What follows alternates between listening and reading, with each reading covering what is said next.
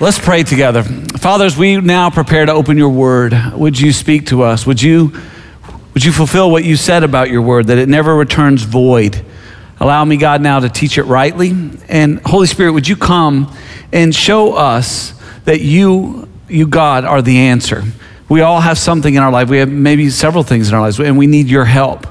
Help us see today, oh God, that you are the help we need, that you are our only hope. And Lord, bring glory to yourself, we pray. In Jesus' name, amen. As we've been celebrating Advent in this Christmas season, we've been walking through the Song of Mary, the Magnificat. It is found in Luke chapter 1. And what we see happening in this story is that Mary's faith is becoming sight. This song is her response to the reality of what is happening.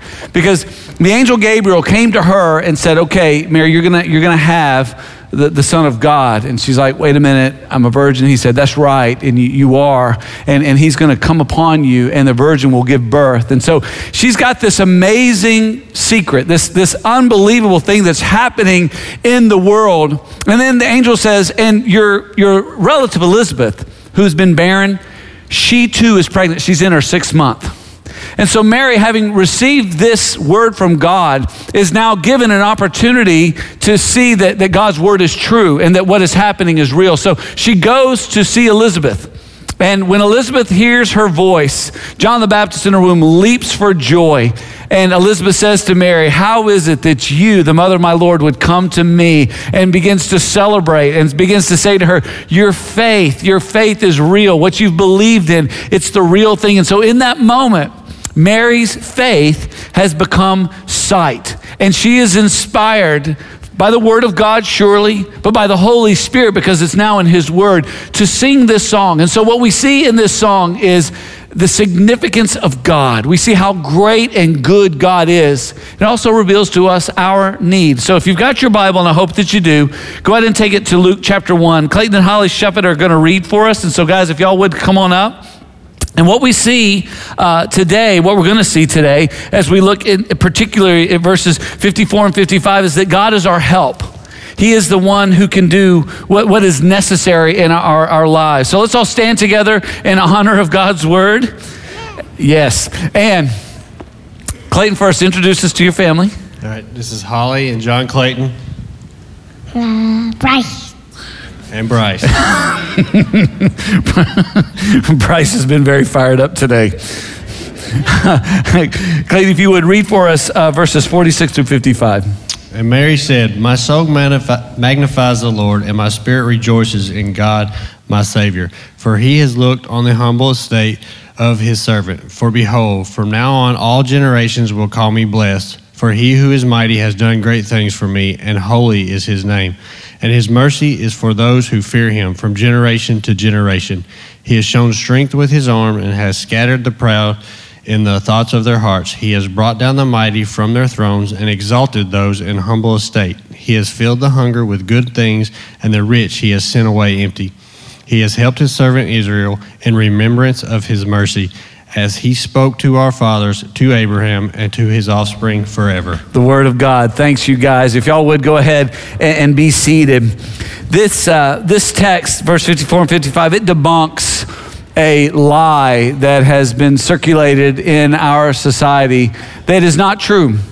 There is a lie. I'm sure that most of you have heard it. I'm going to go ahead and say it, but understand what I'm saying to you is a lie right now, okay? So don't write this down as a note. This is a lie. Don't write this down. Here's the lie. God helps those who help themselves. That's a lie. How many of you ever heard that lie before? That is a lie. It's not true. God helps those who have faith in Jesus. That's who God helps. God helps those who have faith in him. Now understand, everybody in this room, every one of us right here, we have faith in something. The question is not how much faith do we have? The question is, in what do we have our faith? Here's the thing, depending on what the object of your faith is, that will determine everything for you. Understand, the greater the object of your faith, the less faith that is necessary. Here's the thing. If your faith is in the eternal, almighty God, then you can have the faith the size of a mustard seed, and something significant will be the outcome. If you have faith in a created thing, and that's what some do. They have faith in themselves. That's where that lie comes from. God helps those who help themselves. It's this idea that I can have faith in myself. Or if your faith is placed in an object or another person, maybe your children, your spouse, the person you're dating, maybe it's your job, your health. If that's what you're counting on to give you peace and joy and love, you can have great faith. You can have a huge amount of faith. But here's the thing, you're going to be disappointed with the outcome. It will be insignificant, no matter how much faith you have, because the object is small. The object of our faith is crucial and determines everything about our life. You guys know I love Dr. Tony Evans. I listen to him regularly. If you've never heard Dr. Tony Evans preach, please Google him and please listen to, if anything, his teaching on the kingdom of God. It is so powerful. One of the stories he tells it a lot. I love the story. I love it every time he tells it. It's about how he was supposed to go from Dallas to Iowa, and he was supposed to preach there, and his wife was going to go with him.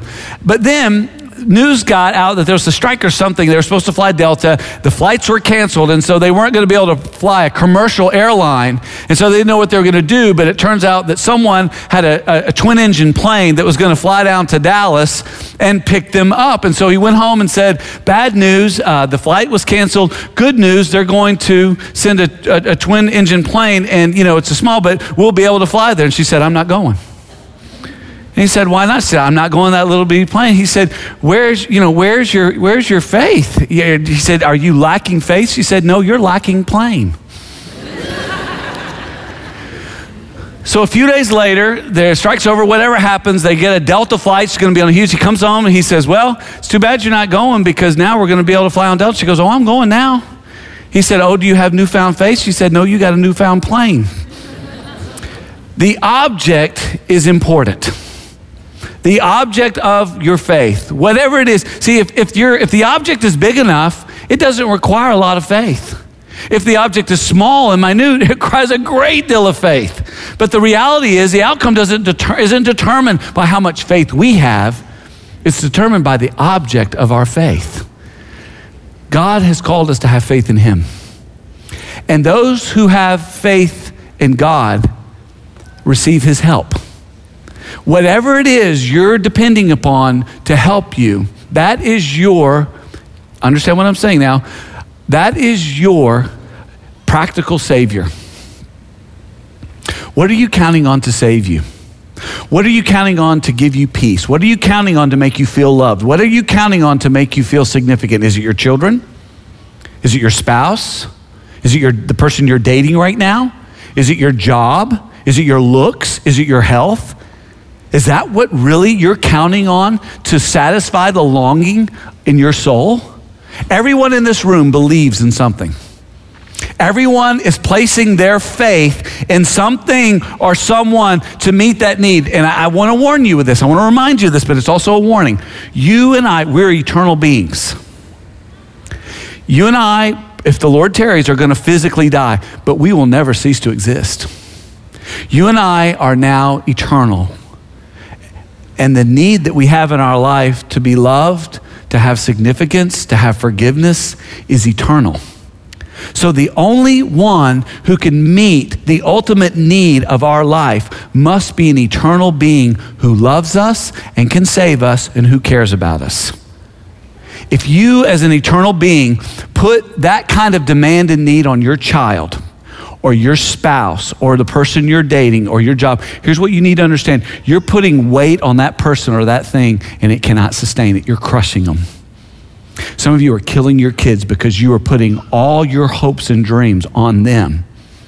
Some of you are ruining your marriage because you're putting all your happiness, you're basing everything that you need on that spouse, and that spouse cannot carry that weight.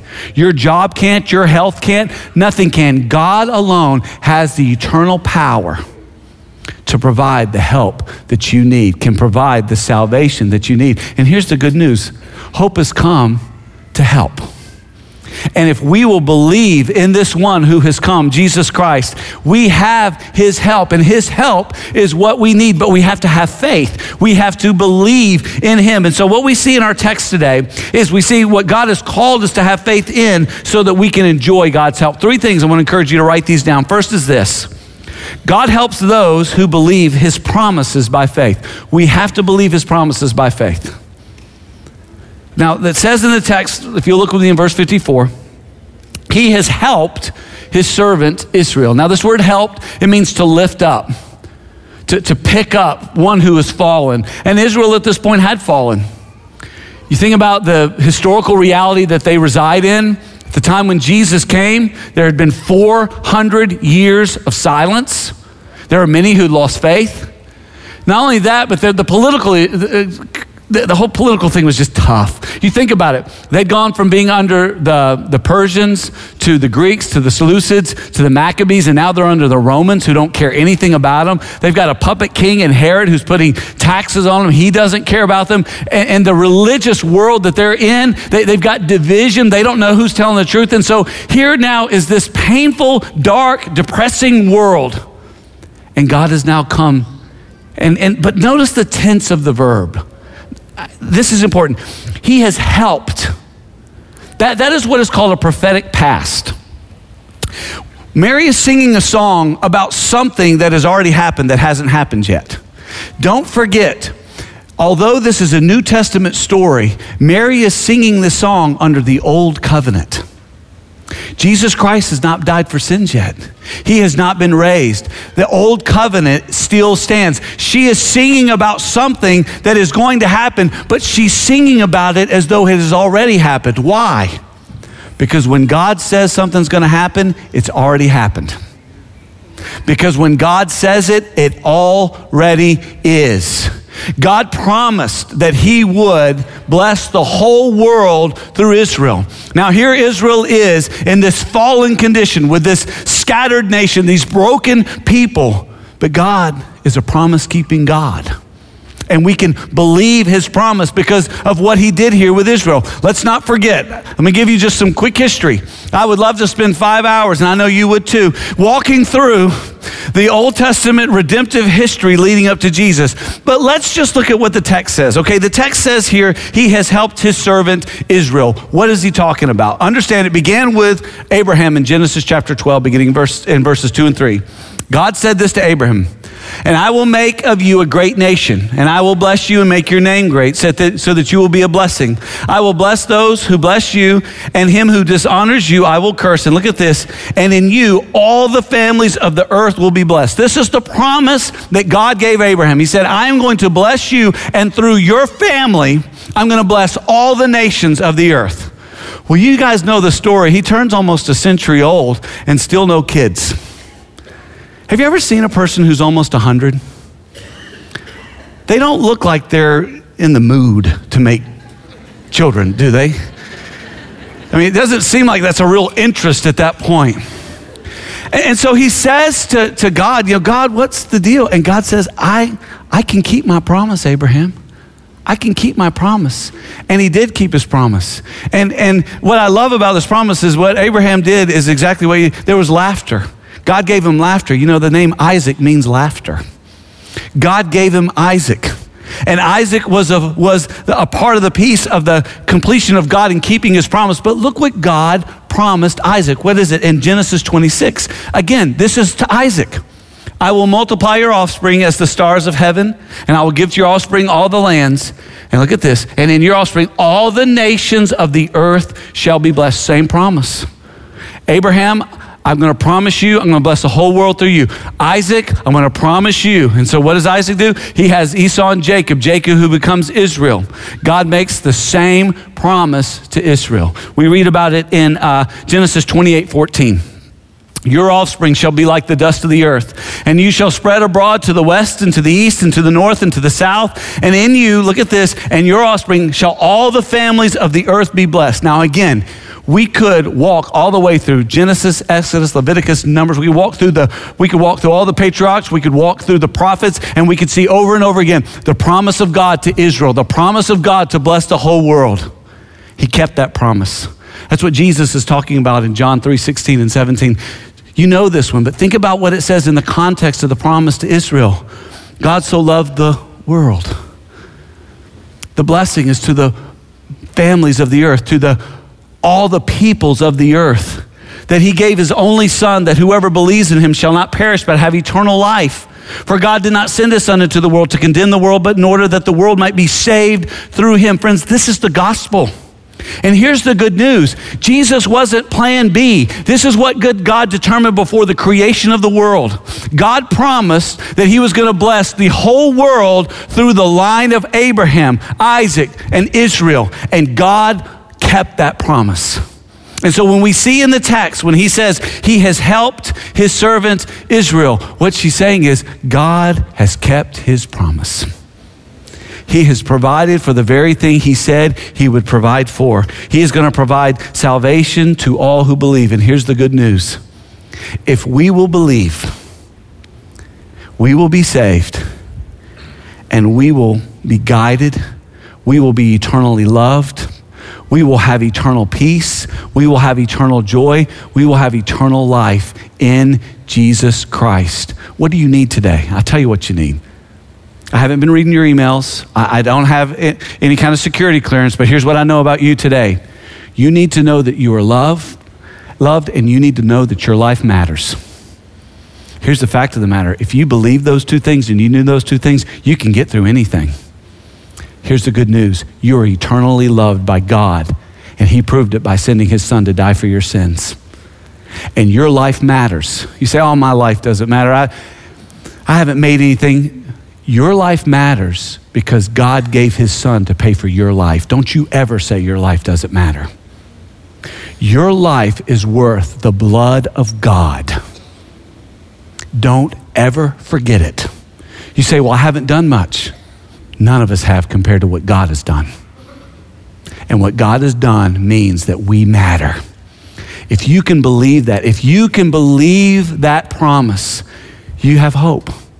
And if you have hope, then you have all the help you need. Second thing, write it down, is this.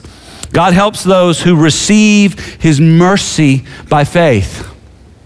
The reason why God kept his promise was not because Israel deserved to have him keep his promise. Israel deserved justice and judgment. God should have wiped them off the planet of the earth many times. He should have wiped them off the face of the planet many times, but he didn't. Why? Because of his mercy. It says in our text, in remembrance of his mercy. He has helped his servant Israel in remembrance of his mercy. It wasn't because Israel deserved to be helped. It's because God was merciful. Over and over, God says this in Deuteronomy 7, 8 through 9. They're coming out of Egypt. God has rescued them. Look what he says. But it is because of the Lord loves you and is keeping the oath that he swore to your fathers that the Lord has brought you out with a mighty hand and redeemed you from the house of slavery, from the hand of Pharaoh, king of Egypt. Why would God say this? Because Israel deserved it? No, because of mercy. Know therefore that the Lord your God is God. Now don't miss this either. What a powerful statement. The Lord your God, he is the one true God. The faithful God. He is faithful and keeps a covenant and steadfast love. That's the word kadesh. That's the covenant promise love, that he will not lie. He keeps his promises with those who love him and keep his commandments to 1,000 generations. What is God saying? He says, guys, I saved you not because you deserve to be saved, but because I'm merciful. I'm saving you because I made a promise to Abraham and Isaac and Jacob that I would bless the whole world through them. And because I'm a promise-keeping, a steadfast, loving God, I have rescued you. It's because of mercy. Friends, that's good news. That's good news, because here's the deal. God, and what mercy is not getting what you deserve. We don't get what we deserve, not because we've earned a pass, but because God is merciful. The reason you and I can have hope and the reason why we can receive God's help is not because we deserve it, but because God is merciful. Psalm 98:3, this applies to us.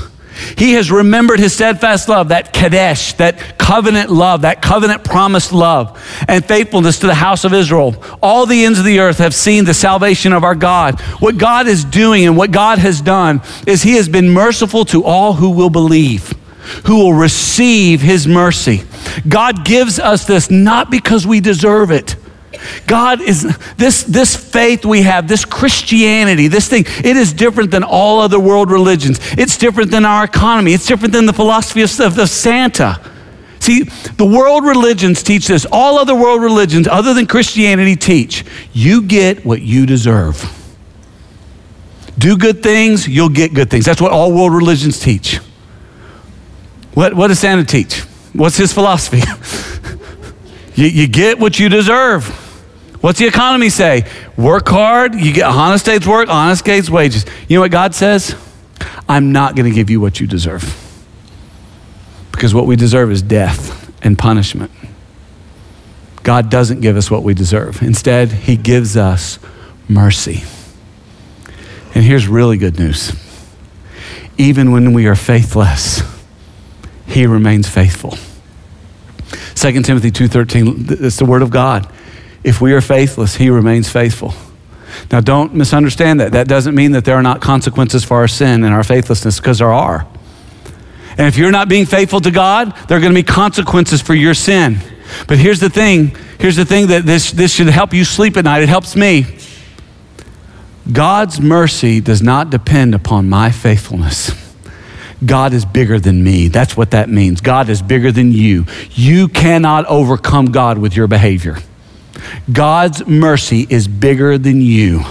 And his mercy is steadfast. His love is great. There's nothing bigger than it. Nothing can separate us from the love of God. And so we need to understand God's will is to be merciful. And God's will is that we join him. If we don't want to, if we refuse to, God's going to keep on going. God's going to keep on doing his thing. He invites us to join him, to understand that he's going to keep his promise, to receive his mercy, and to enjoy his help. And there's a reason why we can do that. It's not because we are so great, it's because he is so great. And the fact that he never changes. If you want God's help, you got to understand this. God helps those, write it down, who trust his character by faith. This lack of trusting in the character of God is what got this world in the situations it's in now. Adam and Eve did not trust the character of God, and so they sinned. Satan came and said, oh, did God really say? He won't really. Oh, God's just trying to keep you from being happy. You need to eat this because then you'll be really happy. Every time we sin, understand what we're doing. We're questioning the character of God. We're saying, God, I can't believe in you. I can't trust you because you're trying to keep from me what will really make me happy. You know, you're trying to keep from me what I really need. Friends, that's a lie. The only thing we can trust truly is God himself. And the reason why is because he doesn't change. Look what the text says in verse 55.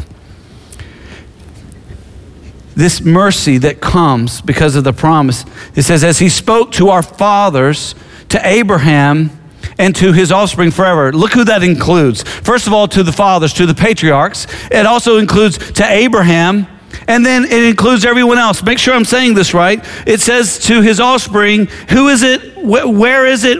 Can you say that word? What is it to his? Say it out loud. To his offspring. Okay, you're not looking at the text. Okay. It's forever, so just say it out loud with me saying, to his offspring. That includes us.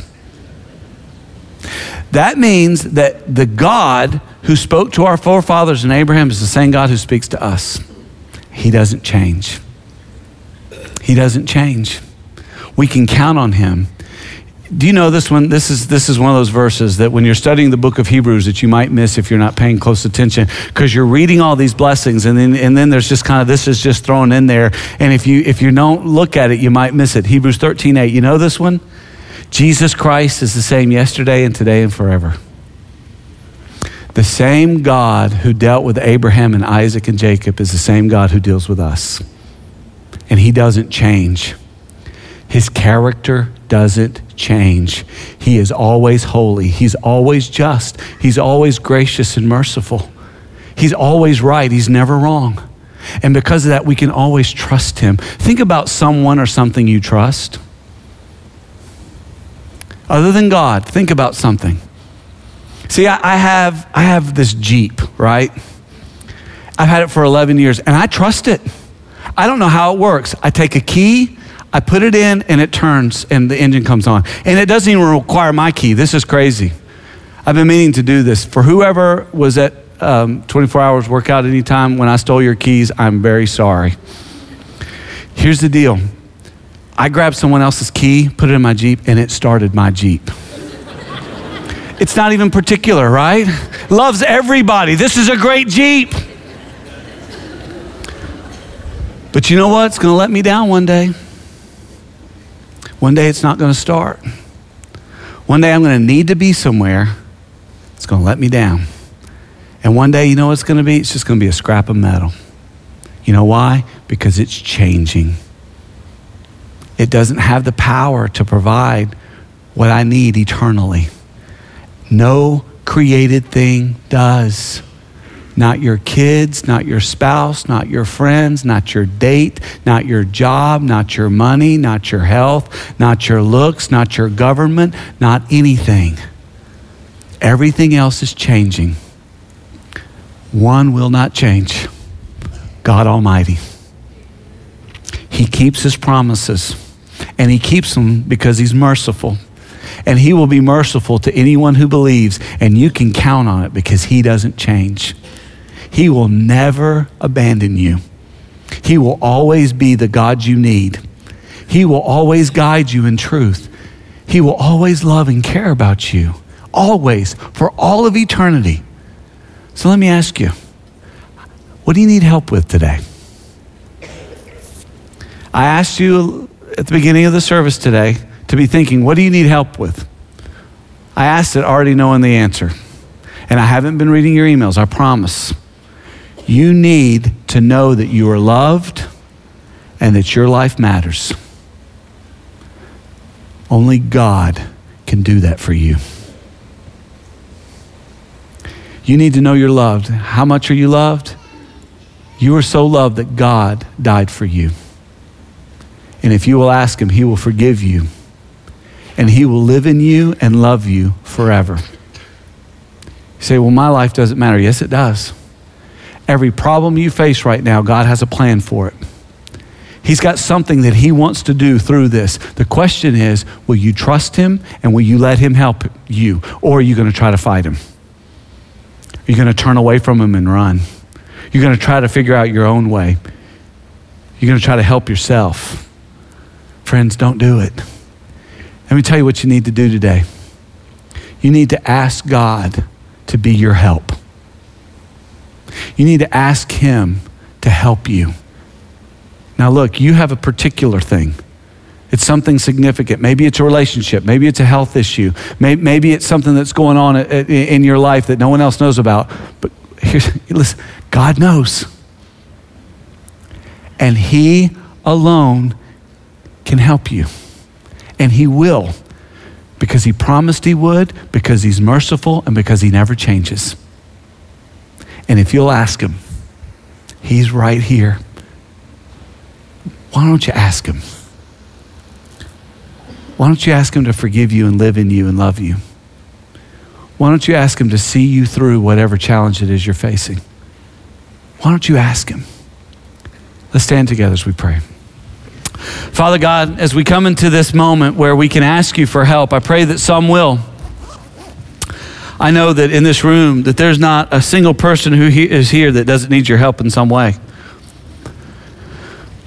And Lord, I know that there's some I think this way, God. I think one of two ways. Either I think, oh, it's just me. It's not worth asking. It's not a big deal. It's just me. And your word says, you're worth my blood. You matter. Ask. And then there is on the other side is, this is too big. I need a miracle. This can't be done. And I have to remember Luke 18:27, what is impossible with man is possible with God. Lord God, I pray that right now, that whatever is on the hearts of some who would say this is a big thing, that they would be able to understand that you're bigger and that God, everything is small to you. And there's nothing you cannot do that is according to your will. You have given us your promise. There is mercy, and there is in you the character of a consistent, gracious, loving, powerful God that we can count on. So Lord, you are our help. You are our only help. You are our hope. You are our only hope. So would you hear those today who would come and say, God, I need you. As we sing of this wondrous mystery, oh God, would you help those who ask, who have faith in you, who believe, and by faith are now seeking you and your strength and your help. God, hear them now in Jesus' name. Amen.